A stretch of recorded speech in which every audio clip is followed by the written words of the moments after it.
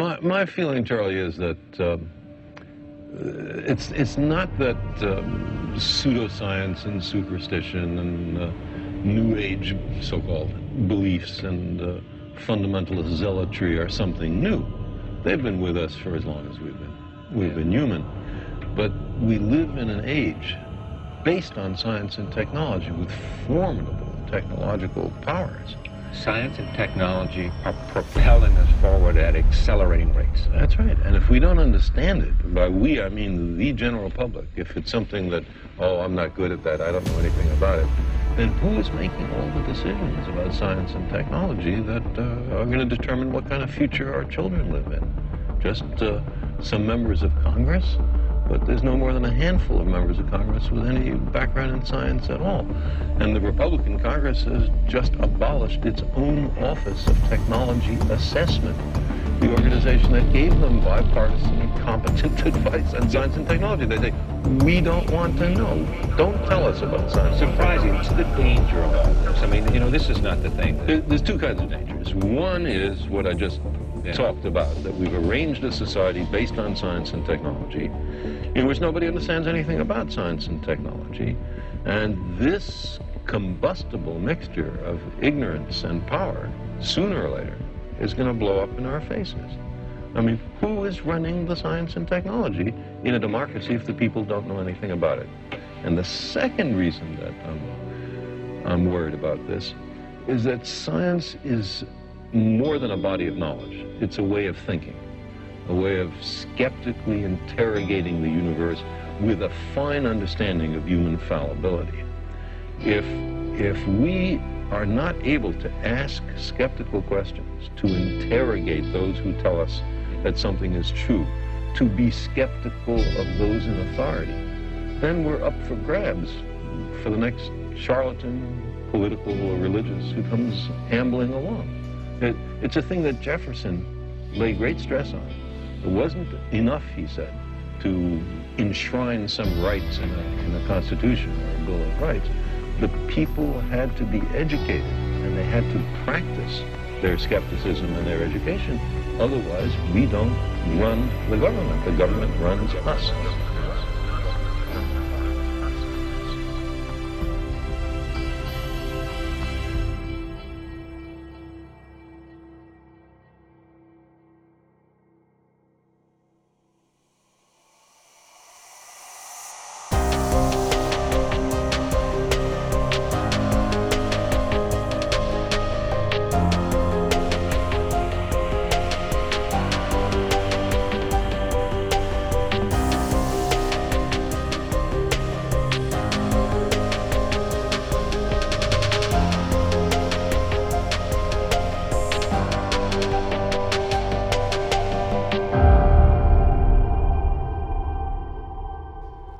Welcome to Mindwave. This is Jenner, and we are continuing our Humanity First series. This is crazy. We are riding the wave, man, so we're busting them out. On the line today, we are talking to Tushar Goswami, and he is super cool. So, Tushar, thanks for coming on the show, man. No problem, Jenner. Thanks for having me on. Oh, pleasure. You are a fascinating individual. So let's get into your backstory, because it is very cool. Who are you? What do you do? Well, like you said, my name is Tushar Goswami, and I am a research engineer at Air Force Research Laboratory. No shit. Yeah. So basically, what that means is, Air Force Research Laboratory is basically, to give you like a big picture idea, that's where GPS was made. That's where night vision goggles, that's where a lot of the autonomous tech and driving comes out of. It's had a massive impact on basically how the world works today. Like all the stuff that went into Apollo being successful and subsequent space shuttle missions, that all came out of AFRL. And that's where I get the privilege of working on a day-to-day basis. Holy shit. I feel extremely lucky to have you on, because I am a huge fucking nerd. Like a huge, and like aerospace, engineering, biotech. Like oh my gosh, I'm a huge nerd. So Forgive the nerd boner. No worries, man. Yeah, and I got to give a shout out to Alex too, because He is Air Force. Oh my god, he's super cool, man. Yeah, he's a captain in the Air Force. I've only met him like probably for about a week now, and anytime we get together and have chats, I'm just like, I like this guy. We're on the same page on a lot of things, and anytime we have a conversation, I really kind of come away with a different understanding. So honestly, that's like all you could hope for when you have a conversation, is coming away with a greater, broader lesson about whatever the topic was. Right. I need to get him back on so many times. I'm telling you, man. And he's the one who was like, dude, you got to get Tushar on the show. He's super fucking cool. And from the like couple sentence long descriptions, I'm like, oh yeah. Andy's Yang Gang bonus. Right. So when you ask about like my backstory, so currently I'm getting a master's in biomedical engineering, and the Air Force is gracious enough to pay for that. And before that, I did my bachelor's in bioengineering at The Ohio State University. And yes, I am one of those people that say The Ohio State University. And I really got my start as a researcher by freshman year. I was working on basically heart and lung disease, looking at genetic modulation of DDR1 and DDR2 genes, which are discodine receptors, which control how collagen is laid down in basically your skin or deeper than skin areas. So like on the top surface, you would obviously have your skin, but then where we were looking is the extracellular matrix, and how those binding patterns basically were tied into thrombosis, which would then get tied into your ability to develop like heart disease or lung disease or any of those things. And I did that for about a year and 4 months or so. And then I moved out of research and I moved into industry. I had a co-op at a medical device company where we were making spinal fixation devices, and I got to make some configurations for different anatomical body types for a cervical cage, which just causes fixation in the top part of your neck. I did that for about a semester, and then I went back to school and started in a neurology lab, basically working with neural stem cells. And there our research was mainly focused on like Alzheimer's and multiple sclerosis, looking at how you could use different genes to get basically efficacious morphologies in cell types, and how you could use those cells to basically act as a Band-Aid in the brain. For Alzheimer's, basically what happens is you start developing lesions, or basically holes in the brain, which is what causes all of the issues that you see. So the idea was, all right, if we have like healthy brain, like healthy stem cells that go through their evolution process and become organoids, could we use those organoids to be a Band-Aid for those areas of lesion? And on the biological side, I wasn't so much involved. I was more so involved in developing an algorithm which would automate the process of quantification. So basically what I did was wrote a program that looked at a picture and said, hey, there's a thing there. What is that thing? And then it would do it, like it would go through the process of measuring it, first of all, to see what the diameter was, and then it would count it. And believe it or not, as simple as that task is, thousands of people are employed across the country that do that day in and day out. And that's what your lab tech one position is at any research lab, is basically, here's a Petri dish, go ahead and get me a measurement on all of those cells and how many we got. And that's what my boss told me to do. And I'm like, I'm not going to do that. I'm going to write a program that does that for me. So that's what I did for my bachelor career, like my undergraduate career. And then I graduated and moved on to AFRL. I had a summer fellowship there, and I was in the biodynamics group. And so we were working on ejection injury assessment. And I helped with validating some human body models that they use to make sure that when our pilots have to eject, they're not going to get injured. I worked with SpaceX on validating the Crew Dragon system. Oh, shit. Yeah, that was pretty cool. We had somebody that was like directly reported to Elon for about a week, in our building, and those SpaceX guys. There was a NASA team with them. There was a SpaceX team, and that crew of people was just as a 22-year-old who just graduated college, like you're talking about like the wildest dreams of engineers, and then you just get plopped into that environment. And I got to do that for a summer, and that was something else. And then that summer ended, and I started my master's, and I'm at the materials and manufacturing directorate there, which basically anything that is on an airplane that is made out of a material that has any sensing capability, any job, basically a defined role for an aircraft or an airman, it is developed in that directorate.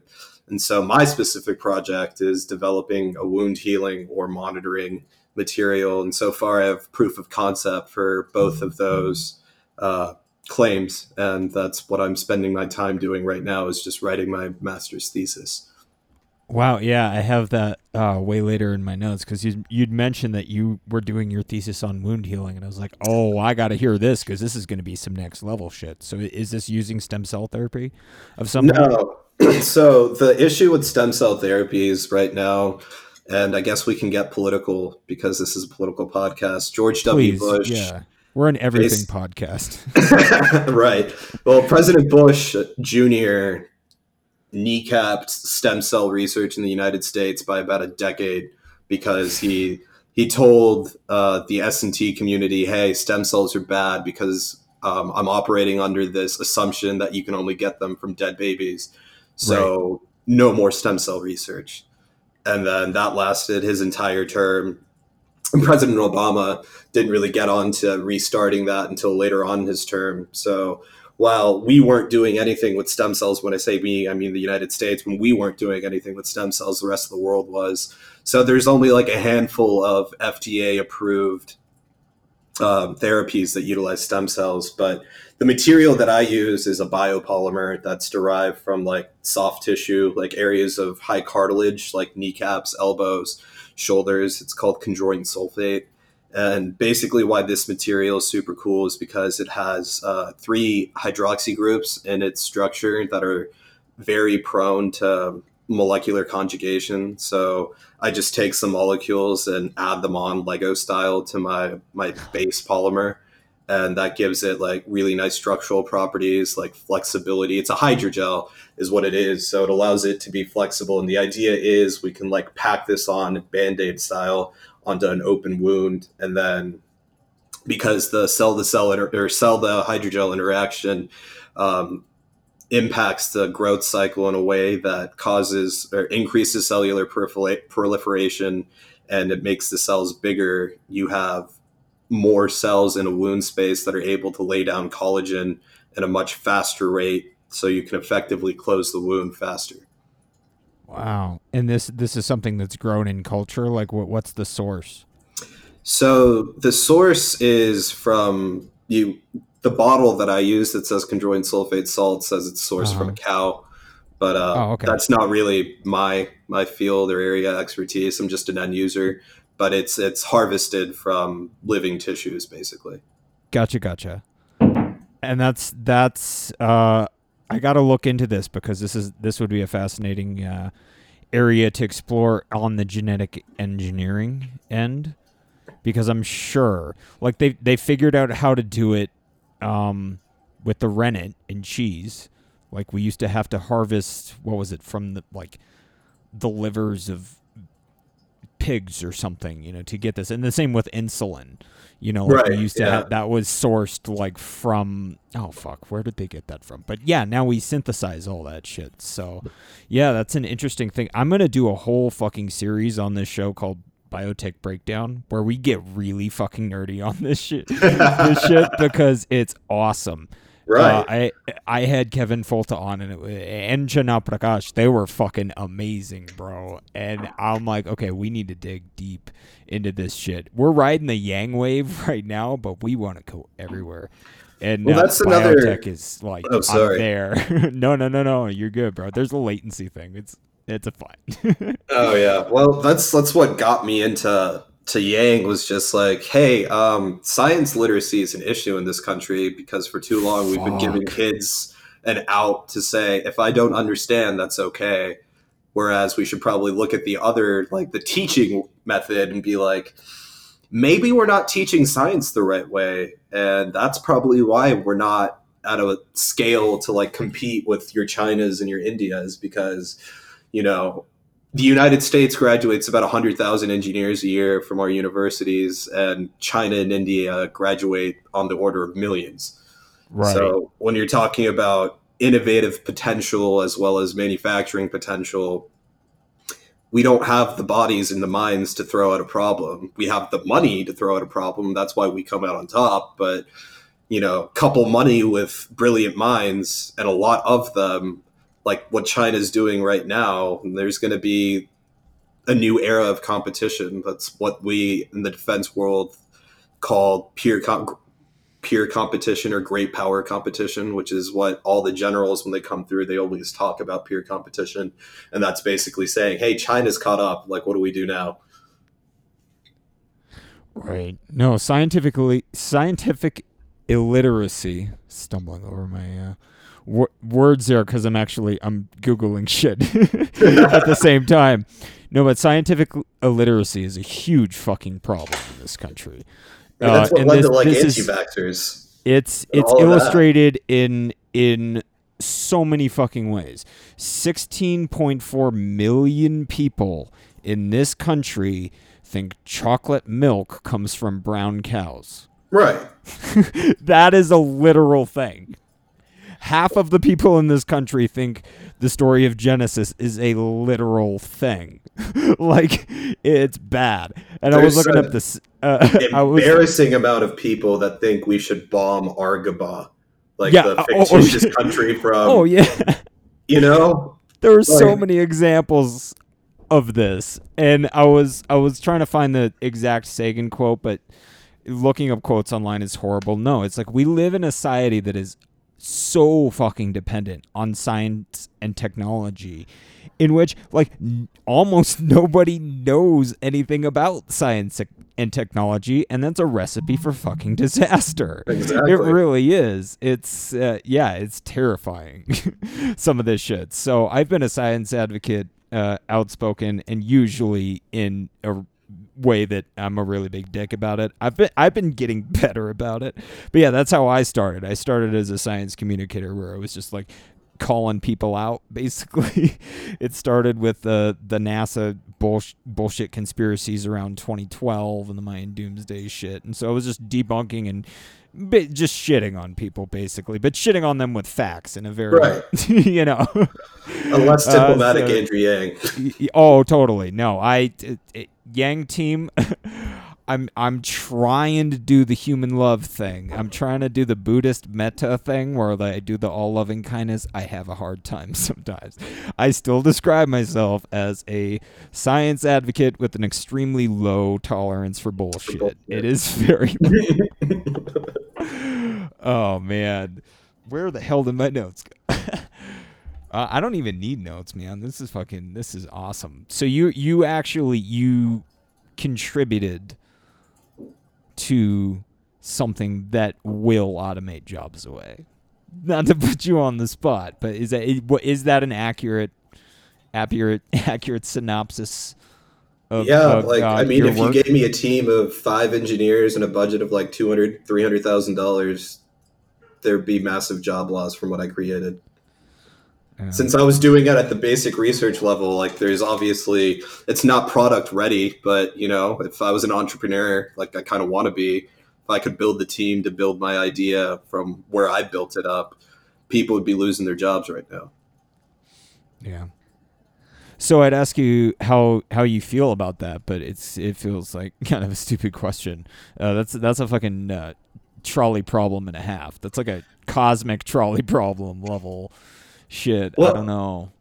I just went about the problem in a very engineer type way because my boss said, hey, do this. And I looked at what he wanted me to do. And I'm like, that's a lot of my time that I don't want to spend doing something that trivial. Let's write a program that does it for me. And like, you know, the implications were an afterthought. I'm just like, I want to make my life easier. And so I did. Yeah, of course. Use the best technology that you have available to streamline shit, and that's innovation. That's moving fucking technology and science and everything forward, which we absolutely need to do. Like 100%. Like, if you can do that, you should do that. If there is a robot that can do that job, the robot should absolutely be doing that job. You know, and this goes for all of these jobs that most of the country depends on. And that's a fucking scary thought. You bring up an interesting paradigm, though, because when we talk about robotics and the application of robotic technology to work, the only place we're apparently not allowed to use that is in war. Like, Russia and the United States have signed a treaty that says that we're not going to have robot soldiers on the battlefield, apparently. Oh. I did not know that, but if Trump finds out, he's going to get rid of it. Well, of course. He gets rid of I fucking guarantee you. No. No, Trump. Yeah, it's for the military. That's what that's there for. No, but that's really interesting. That's like, you clear everybody. I think that should be like a UN thing. Like, everybody, can we agree? No robots on the battlefield. Can we all agree that that's just like not a great idea? Like, and I think we need to redo the outer space treaty of the weaponization of space. Yes. Yeah, like that needs to be, the UN needs to, like, okay, we need an updated version of this for the 21st century.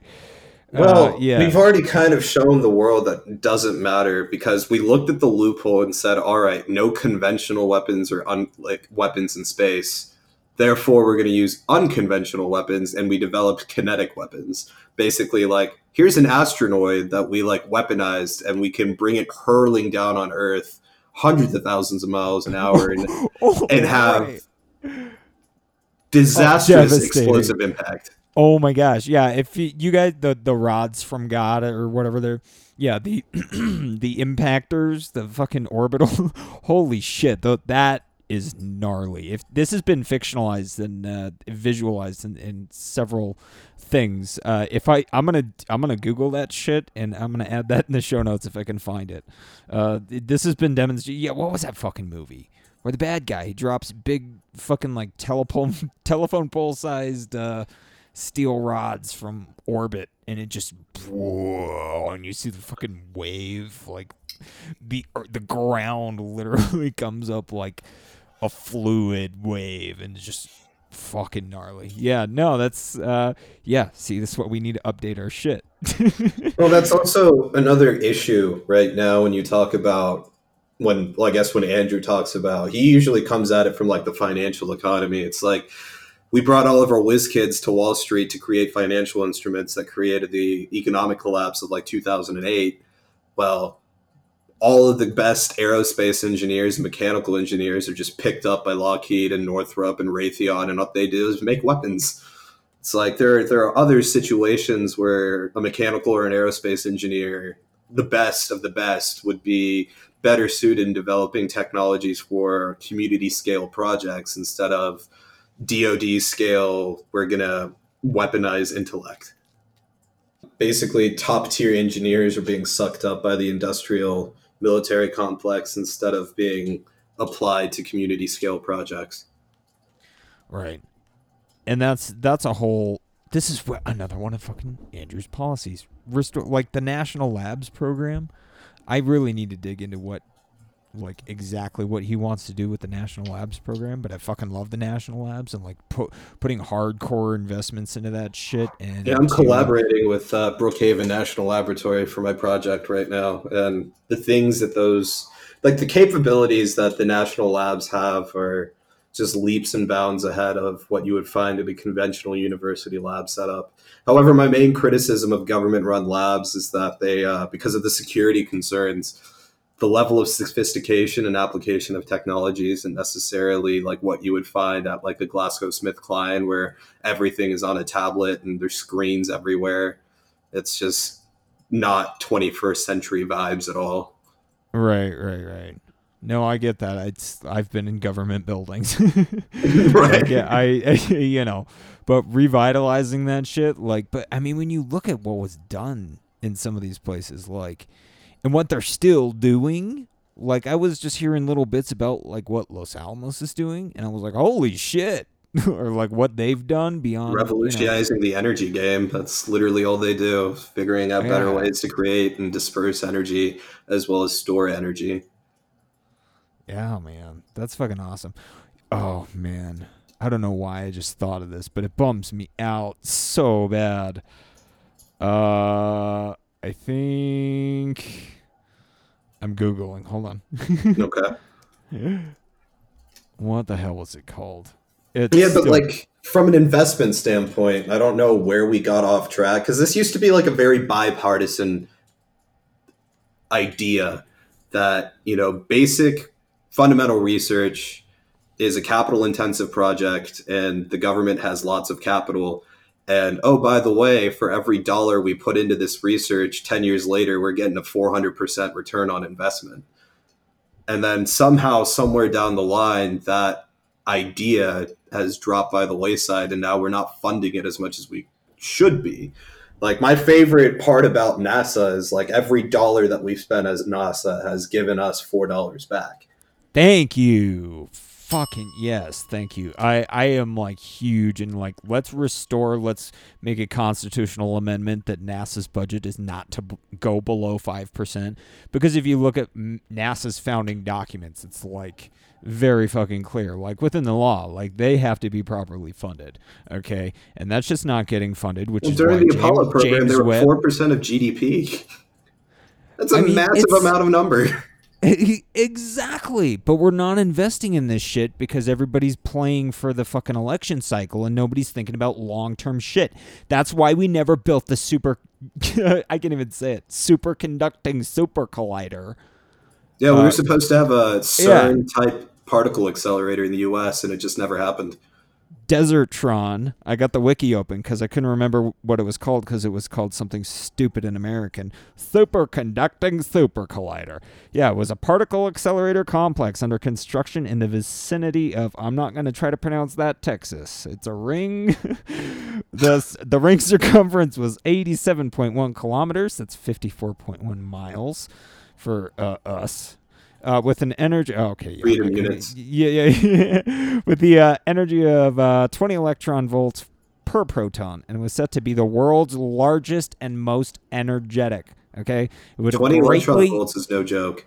That's some shit. Yeah, it would have greatly surpassed the current record held by the Large Hadron Collider, which has a ring circumference. Yes, at 27 kilometers, which is 17-mile radius, and an energy of 6.5. Yeah, almost four times. Yeah, it was going to be fucking huge, and they canceled that shit in 1993 due to budget problems. Fuck you, Congress. That shit still makes me so mad. We could have beat them to the fucking Higgs boson, man. Really, though? That's my thing. Like, we could always use more Nobel laureates, and if we had that infrastructure, we could have had the Higgs boson. Like, that could have been an American thing. Yeah, we could have added to the particle zoo. There could be a dozen more that we don't even fucking know about because, CERN, fan-fucking-tastic, but this fucking shit, SSC, would have been stellar. But just again, scientific illiteracy. Everybody's like, what the fuck is that? Are they trying to build a black hole? It's just like, they don't get it, They're just, they're not stupid. They're just being a little dumb. They just don't, like... And if you make that argument that like we're trying to be cautious with our spending, how can you be any more cautious by pouring money into science and technology? Like, you want to make people's lives better. That requires like technical understanding to be able to develop and then, produce. However, we're not spending in the right ways. We're not spending on our roads. We're not spending in Department of Energy labs. We're not spending in NASA. We're not spending in so many other government programs that when you get down to brass tacks, if you want to maximize people impact, like the impact on your citizenry, it would behoove you to spend on education and healthcare. Because my big thing is like, I'm not a politician. I follow politics pretty heavily. It's my version of sports because I don't really do sports outside of Ohio State football.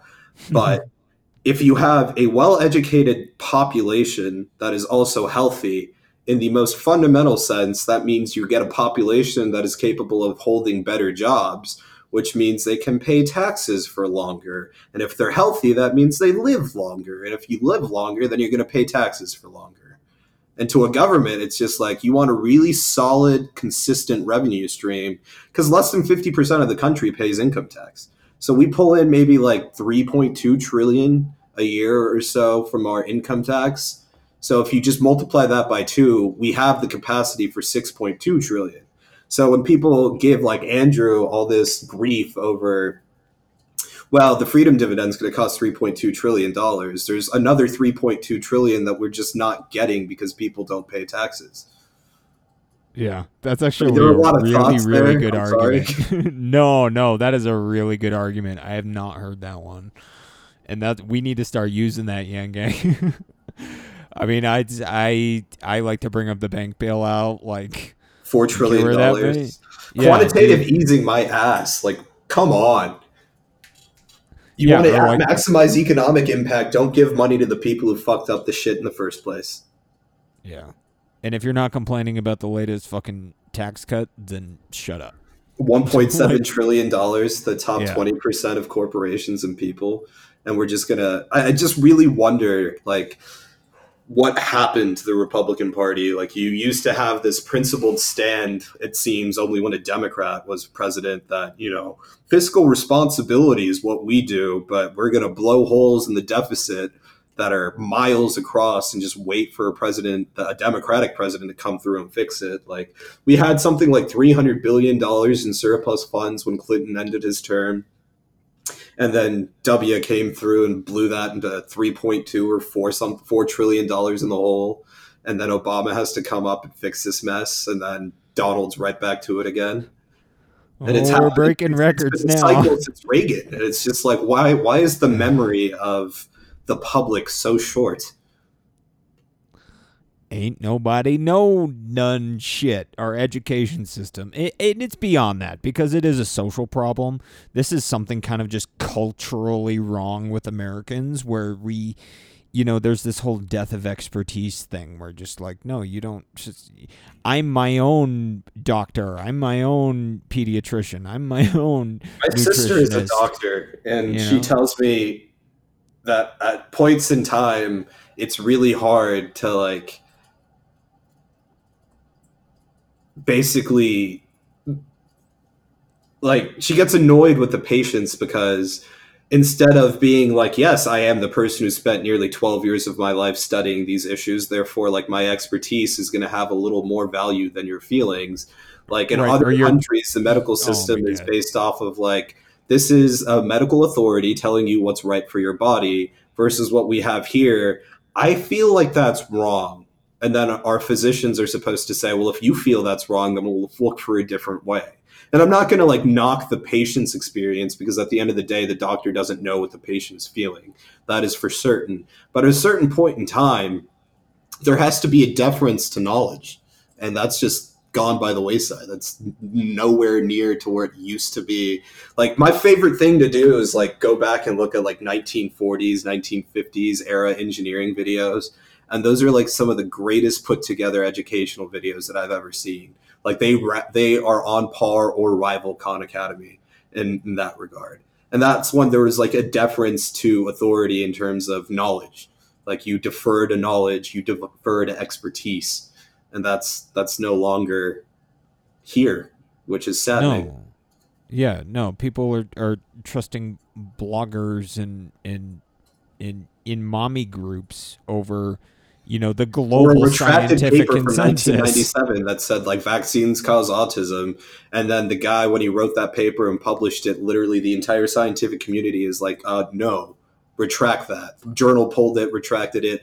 He lost his medical license. He has zero credibility. Yep. But then this group of people just congregate around this man and say he is the second coming.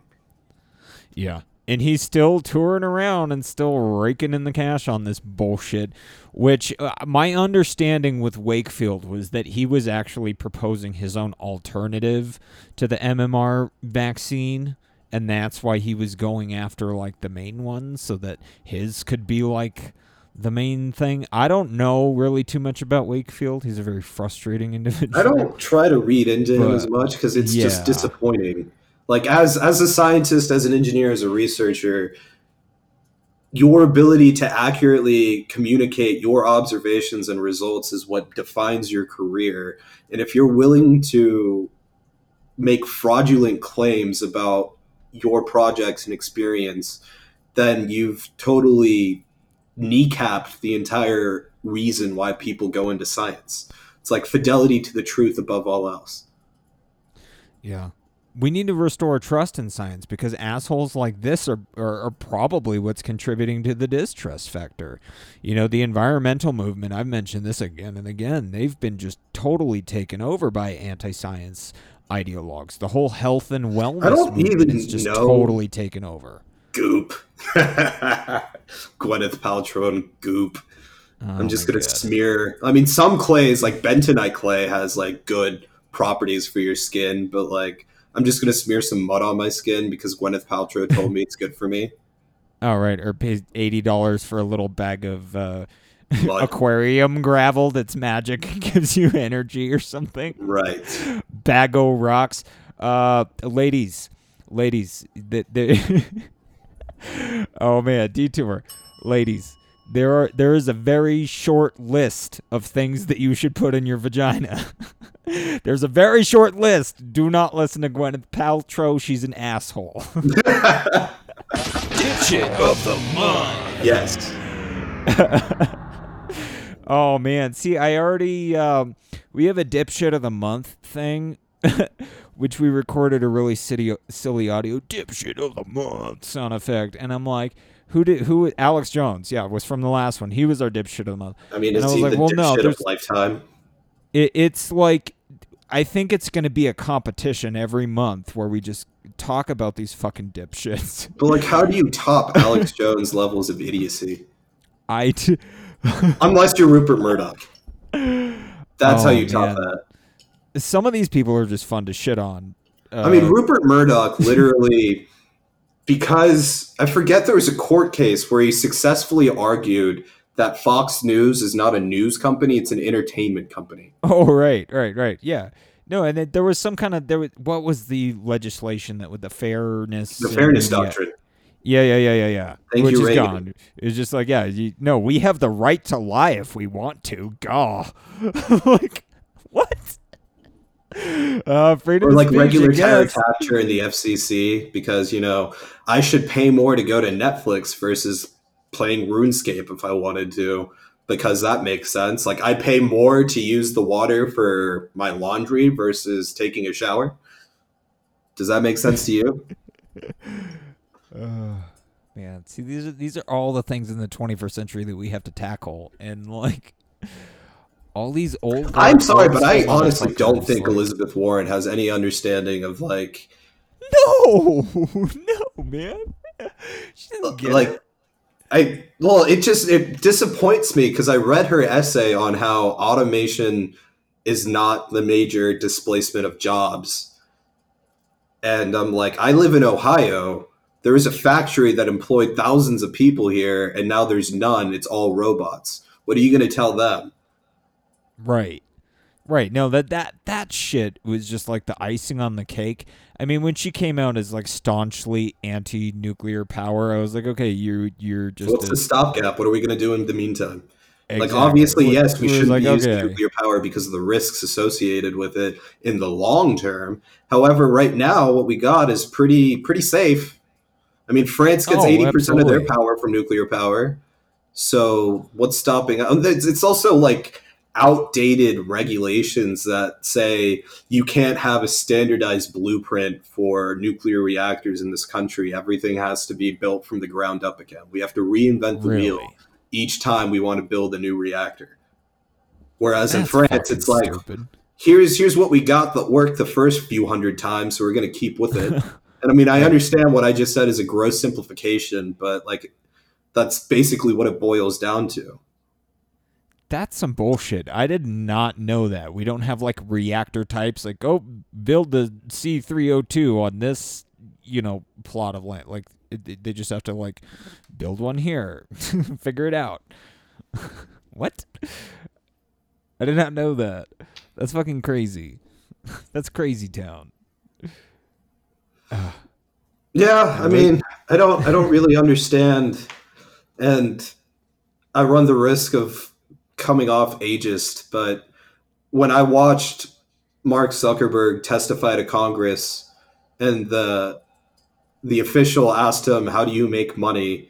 and the gleam in his eyes, where he just realized these motherfuckers don't understand anything that I do. His eyes, that's like the first time I saw emotion come across of him. And he's just like, well, Senator, we sell ads. And like, that was like the most profound thing that senators probably ever heard. Because his reaction to that was like, oh, okay, yeah, that makes sense. And apparently we're supposed to trust these people with the reins of national power to a degree that allows for unilateral executive policy making that impacts generations to come. It's terrifying. It is really scary. The other day, like some news publication, I forget which one, they were interviewing a pharmacist in DC, and they were talking about how many Alzheimer's and dementia medications that they like fulfill. And they're like, wow, like our governmental heads have really big problems. Because, like, you know, when you're looking at a pharmacy and, like, what they're dispensing, forget about, like, the opioid things. That's a conversation for a different day. Right. But, like, when your seat of power has this many, like, neurodegenerative diseases being, medications being dispensed out to them, it's terrifying. You should not have neurodegenerative diseases and run a government. You can't run a country when you're forgetting basic shit. Yeah, no, and this is a very real concern that I've had a hard time communicating in a way that sounds honest. It's been snarky, you know, but like if Biden is forgetting Obama's name, this is not a good sign, guys. Wait, what? Yeah, you didn't hear him on that? No, this is news to me. He forgot his coattails names. He's been forgetting a bunch of shit. Go back because of the sun setting, because apparently that's a thing for people when they get up in age. When the sun goes down, their like cognitive ability also declines. Yeah. It totally explains the Twitter rampages of the Oval Office occupant. No, that's totally what that is. Yeah, like later in the day, they just get all foggy. No, but he's constantly forgetting everybody's names on stage. He referred the senator to my left, right? Yeah, he does a lot of that. He referred to Bernie as the president at one point. Yeah. He couldn't remember Obama's name. He was like the former my boss, something like that. Like in real time, you could see it on his face. He was forgetting. And I felt really Jimmy shitty Carter for pointing it out. Said, basically, this is like a low-key dig at Joe. He's like, you know, once you get up to the 80s, you probably have no business being president. And that was probably last week. Jimmy Carter came out and said that. And this man is like 94 years old and still trucking along building houses for Habitat for Humanity. He needs to transfer his consciousness into a fucking robot and run for president. I really want him to. Like, we need another Harrison. He's amazing. There needs to be another non-consecutive term. That motherfucker sold his peanut farm because he thought there would be a conflict of interest. Damn it! Look at this mess. Right. He sold his peanut farm. Fuck. And his dad Jimmy was Carter. Like, forget about the sentimentality of your family peanut farm. God. The man's dad, his father, was buried in that peanut farm, and he doesn't even own the land anymore. I did not know that. We need to start a fund, you guys. We need to buy that land back and turn it into a national goddamn monument, motherfuckers. Right. That is beautiful. I did not know that. That is cool as hell. Oh, fuck. No, we need to do something about that. That's wrong. That's the kind of shit that I would... If I found out about that and I was president, that's the shit I'm like, no, eminent domain. I don't care who's there. We are taking that shit. That's a new national monument, motherfuckers. That's beautiful. Yeah, Jimmy Carter's... He's got to be my favorite president of all time, I think. That man, just unparalleled. And he's still fucking trucking. I mean, the problem with Jimmy Carter was he trusted the American people too much with the truth. He's just like, these are the hard truths of reality, and I'm going to lay them out to you flat. And that's why he lost to a C-list celebrity. Because Ronald Reagan was like, hey guys, I'm going to tell you like nice little anecdotes that I learned in acting school when I don't want to confront the truth. And apparently that worked. Yeah, no, bullshit. There's a huge market for bullshit in this country. People eat it up. They love it, man. They don't want to have to think. They don't want to have to get real. They don't want to have to care. They're just like, oh, bullshit artist. Oh, yes, please. Snake oil salesman. Oh, yeah. They want the miracle pill, man. They don't want They don't want to read the terms and conditions. They want to just they want to. It's a dopamine to just click it. Just they don't want to care, man. I don't know. Go on. That's why, like, when Andrew says it's the revolution of reason and we need to make America think harder, like the first time I heard that, and like, yes, like it's high time that our highest elected officials can challenge the people into thinking for one, themselves, and two, trusting them with, here is 160 plus detailed policies on how we're going to fix the country. Make your decision, please. Like, it really bugs me. It really bugs me that Liz Warren can brand herself as, I've got a plan for that. It's like, your website doesn't compare. I'm sorry. Where are all your plans?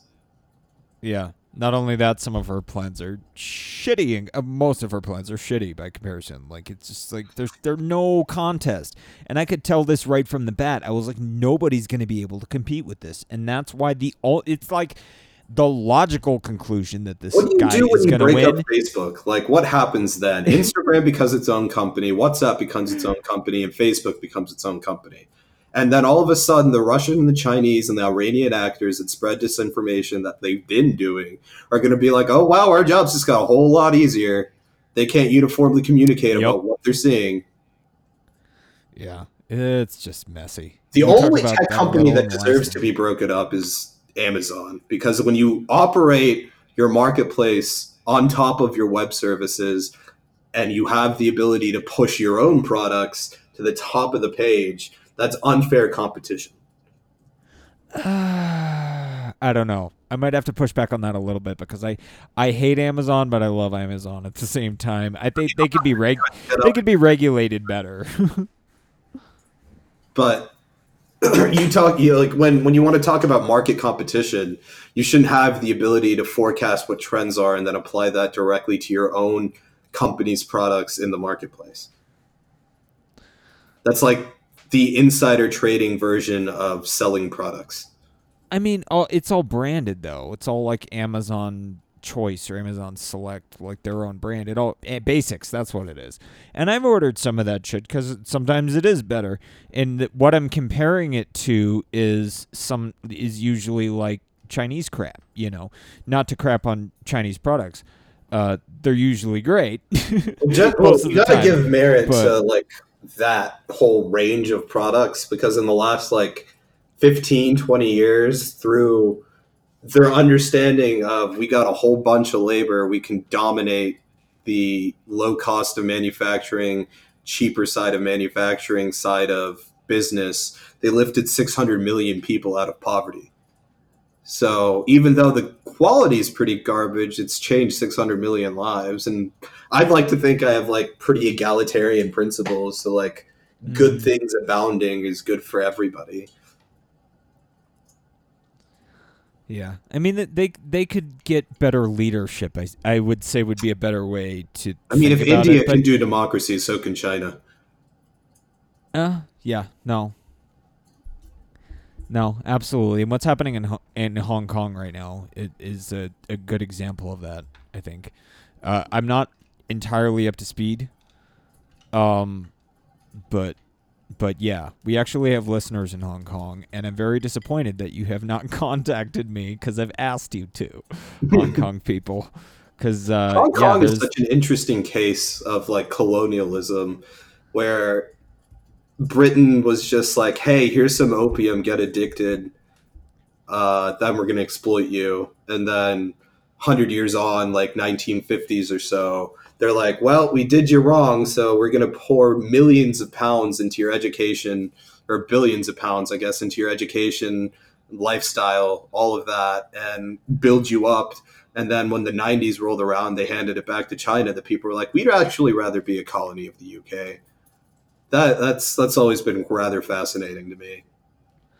Yeah. It's a little crazy because there's these huge democracy protests, these big pro-democracy, where like a quarter of the population of Hong Kong is, was turning out on the streets, Right. waving American flags, Singing our demanding national freedom. anthem.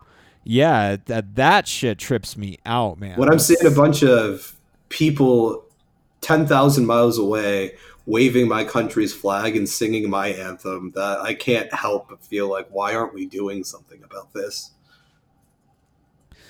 Yeah. I mean, if we can We are prop gonna up get- Taiwan to the extent that we have, where they're basically like, the People's Republic says, yes, they're a part of us, but like they have their own president, their own military and all of that.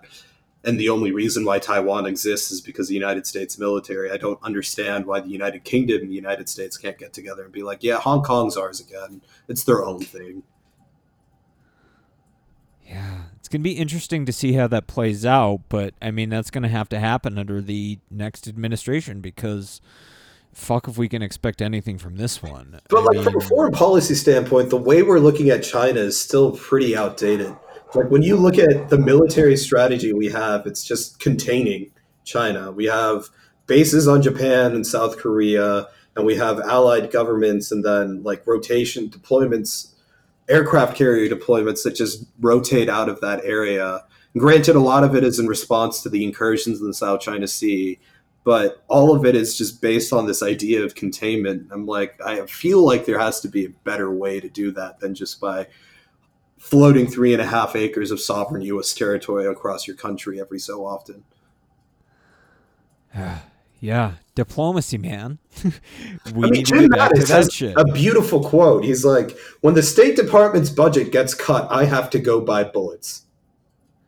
That is fucking beautiful.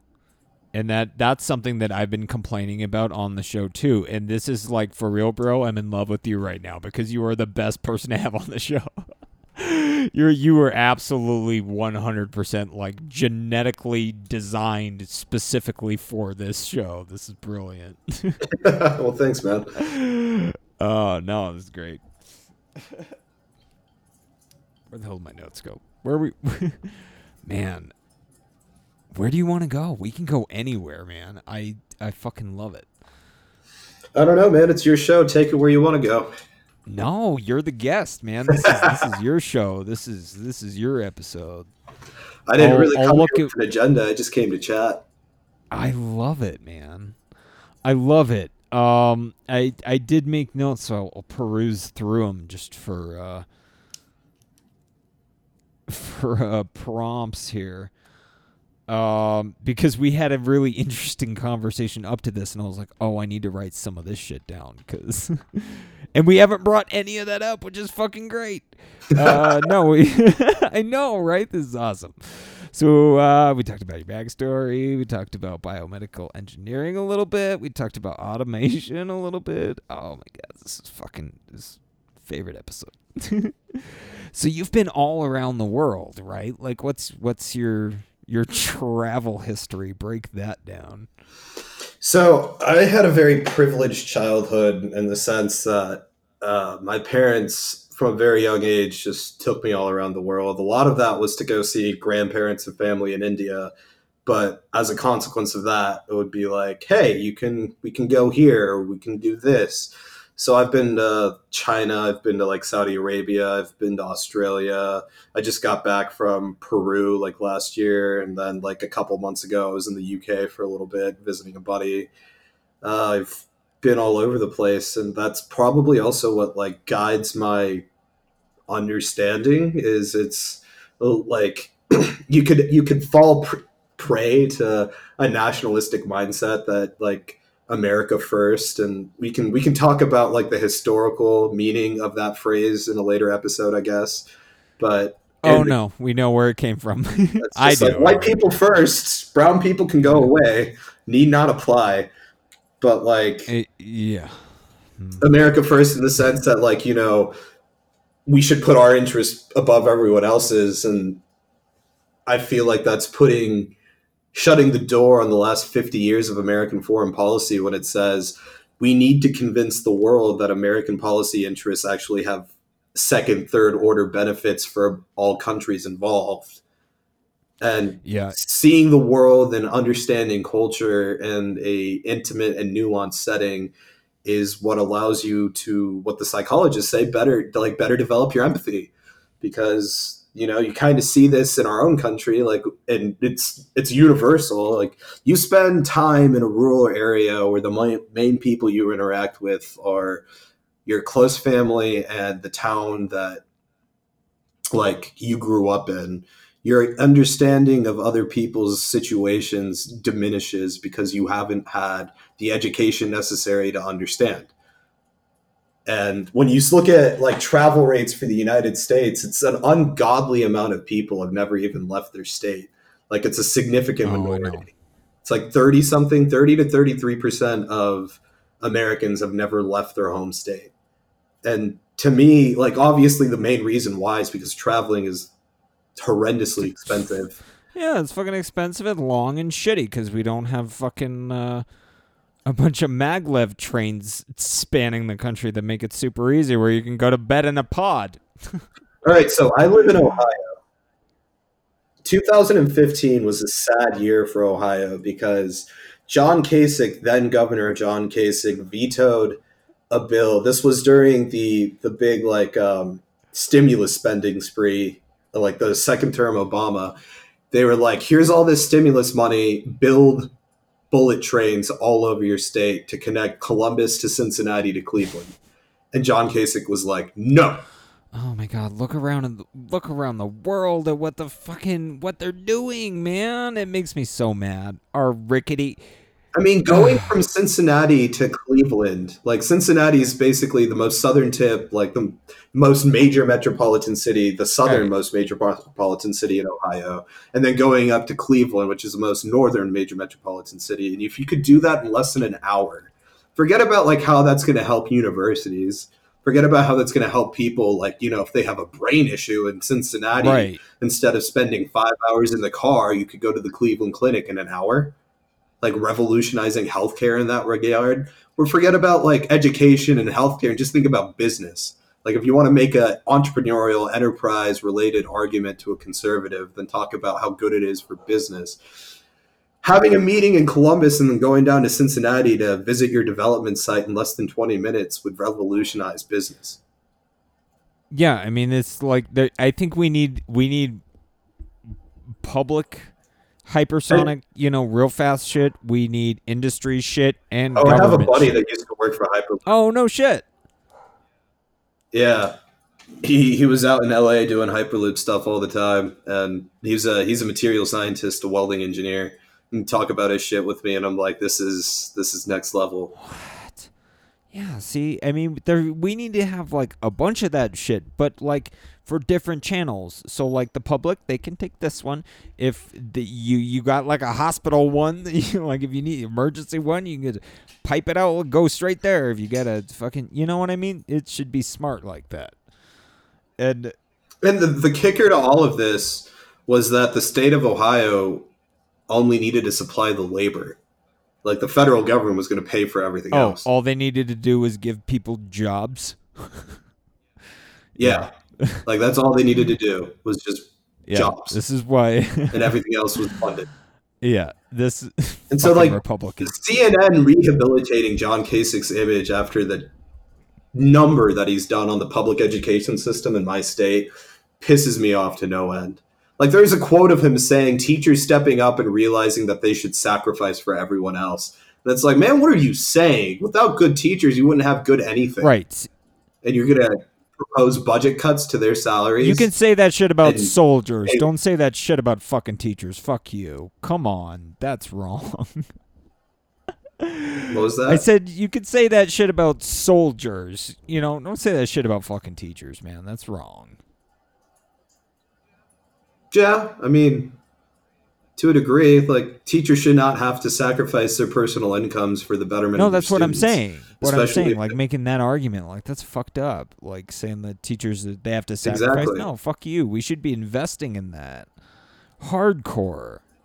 And then, like, you look at one of the local universities in my hometown in the beginning of the year when the government was shut down was on strike. Literally all the professors were on strike, and it was the longest strike in our state's history because of funding snafus that, you know, rolled down from K6 tenure. Because at a point in time, there was like 75% of the state university budgets in the state of Ohio were funded by the state government. And now it's at a point where it's 25% or less. And you can see that all over the place, and in terms of how that manifests in terms of student enrollment, quality of professors, classes offered, majors offered. If you're a state university, you're investing in your citizens. So like your education platform should be all encompassing to give your people the best chance of finding a passion and following it. I don't think that's a radical idea. Yeah. But apparently to the Kasich administration, it was. And they were like, no. And then you can see that in Alaska now, too. Like the governor of Alaska slashed the University of Alaska, the university system that Alaska has, by a significant amount, like something like 40%, to the point where like something like 20 to 30,000 students lost their scholarships and now can no longer afford to going to college. Man. Jesus. See, this is, and I think this is a good point for the Yang Gang. If we need a new mission statement, aside from let's get this guy fucking elected, we need to be working on the local levels too. If you are out there and you are believing in this fucking message, run for local government. Run for a fucking county seat. See, I was going to do that. I was going to run for the 10th congressional district in my state. And I had some meetings with unions, and it basically boiled down to you don't have enough money, therefore we're too afraid of the risks that you If represent. Andrews proved anything, you don't need fucking money. Social media owns this shit now. Fuck like all this, the cable. Well, I'm also writing this master's thesis, so like running for national office. Yeah, no, finish the science first, bro. Finish the science first. But as soon as you're good there, and I'm gonna bring you back on to do a whole thing about that because that's cool as fuck. As soon as you're done with that, run for office, man. And Yang Gang out there, run for fucking office. Let's change this shit ourselves, because you start at the ground level. Yeah. I mean, Obama said this at the very beginning. If you want change, make it in your community, and then it'll boil over to Washington. Yeah, up from the ground, motherfuckers. We love Andrew Yang, and if we put him at the top, let's not expect him to sit at the top and do all this shit for us and just rain down the money. No, we got to build from the ground fucking up, and we got to take back all of it. All of it. If we care about this shit, we have to run for city council. You have to get on boards, your county governments, your state governments. Get involved. Fucking do something. Like, for real. And I'm not in a position to do that right now, but if I am in a position to put my money where my motherfucking mouth is, and you don't need, the old rules don't apply. Do that shit on social media, you'll fucking win. I'm telling you. Yeah, the founders wanted it to be a government of and for and by the people, but the evolution of our society has made it so that basically our equivalent of the landed gentry are the only people that could have governmental power. Like, we say we don't have an aristocracy, but we kind of do. Oh, it's gone to full on. Like how many trust fund babies are in Congress right now? They're so detached. They don't get anything. They don't get. Like, my favorite question to ask them when they come through is like, how much does a gallon of milk cost?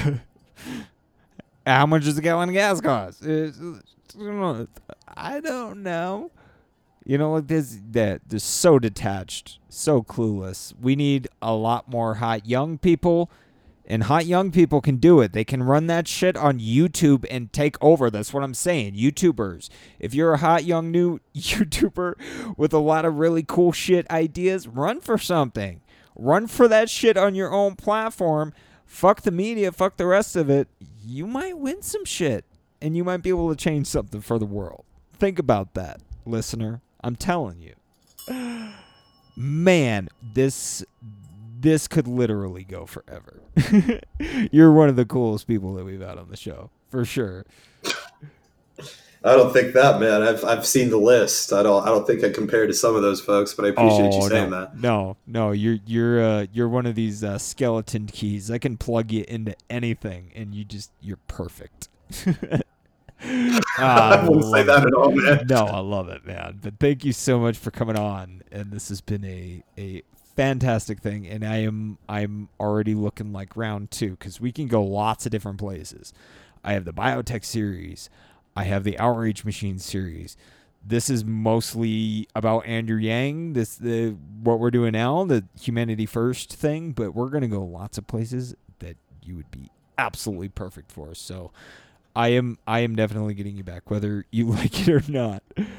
But you don't have to force me. I'm here for it. I fucking love it, man. So let's bring it back. Let's bring it back to the core, the heart. Let's bring it back to Andrew Yang for a minute before we wrap this all up. What's Humanity First mean to you, and what are the biggest reasons that you are a part of this movement with us? Aside from, what we've already covered, because it's been very clear. For me, the Humanity First movement is a refocusing of American energy towards creating a more egalitarian system. Like, the American democracy is supposed to be the greatest experiment in the world because a peanut farmer like Jimmy Carter can become president. So in that regard, Humanity First is supposed to build a more perfect union from our communities up so that everybody realizes that, yes, they have worth and they have value. And personally, I've been calling for a universal basic income since 2015. And when Andrew Yang came on the scene, my head exploded. My eyes lit up and my head exploded because I was like, for the first time in our country's history, there's a major party candidate that is openly saying, well, I guess it's not the first time. There is another guy, but he was like a long time ago, and before I was born, so I don't quite recall. But having that as a guiding policy, the central policy, shows everybody that they have worth. And in today's society, most people my age have a 50-50 shot of doing better than our parents. In the 1940s, it was like a 93 or 94% shot.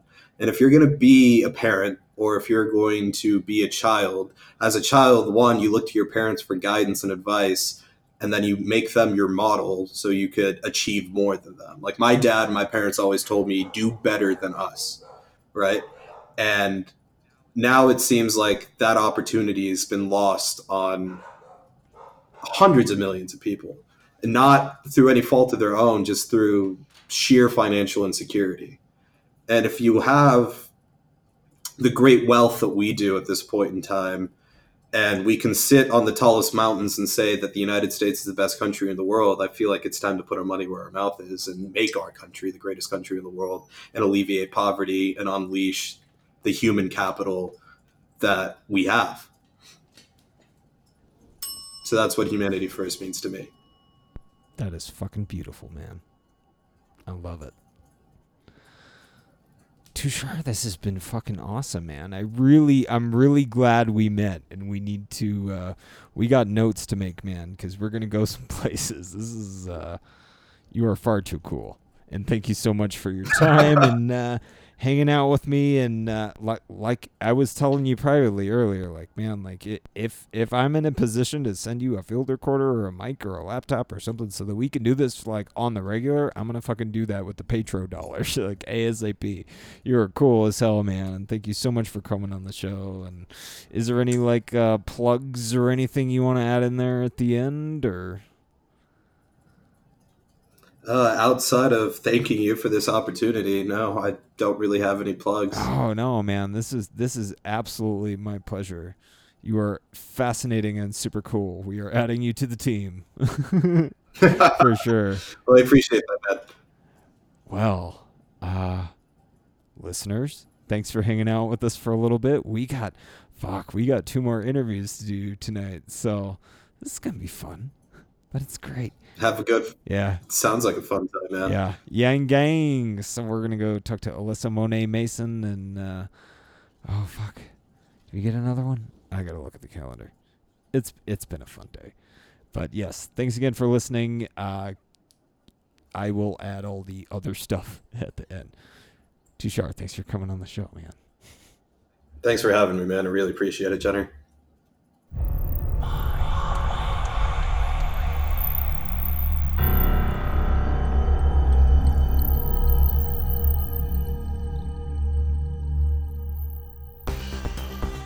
Another special shout out to Danuts, which I have come to find out is actually Danuts, who is in the Ukraine somewhere.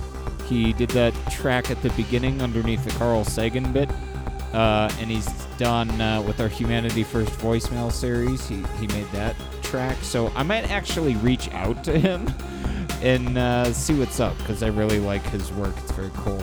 Our website is mindwave.media. You can follow us on Twitter at Mindwave Podcast. I am at Mindwave Jenner. My co-host Josh at Mindwave Josh. Our executive producer Paul at Mindwave Paul. Yeah, I think that's it, right? Thank you to everyone who is supporting the show, all our wonderful friends. Yeah, thanks for listening. We will talk to you guys next time.